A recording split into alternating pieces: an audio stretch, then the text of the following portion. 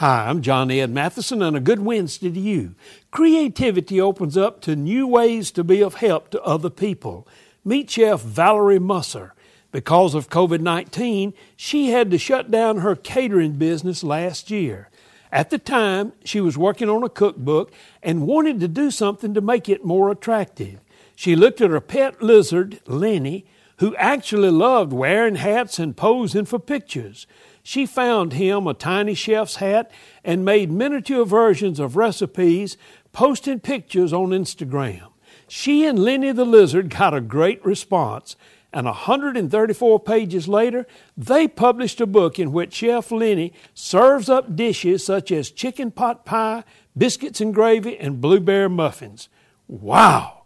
That creativity opened up a door of opportunity. What doors could open for you today?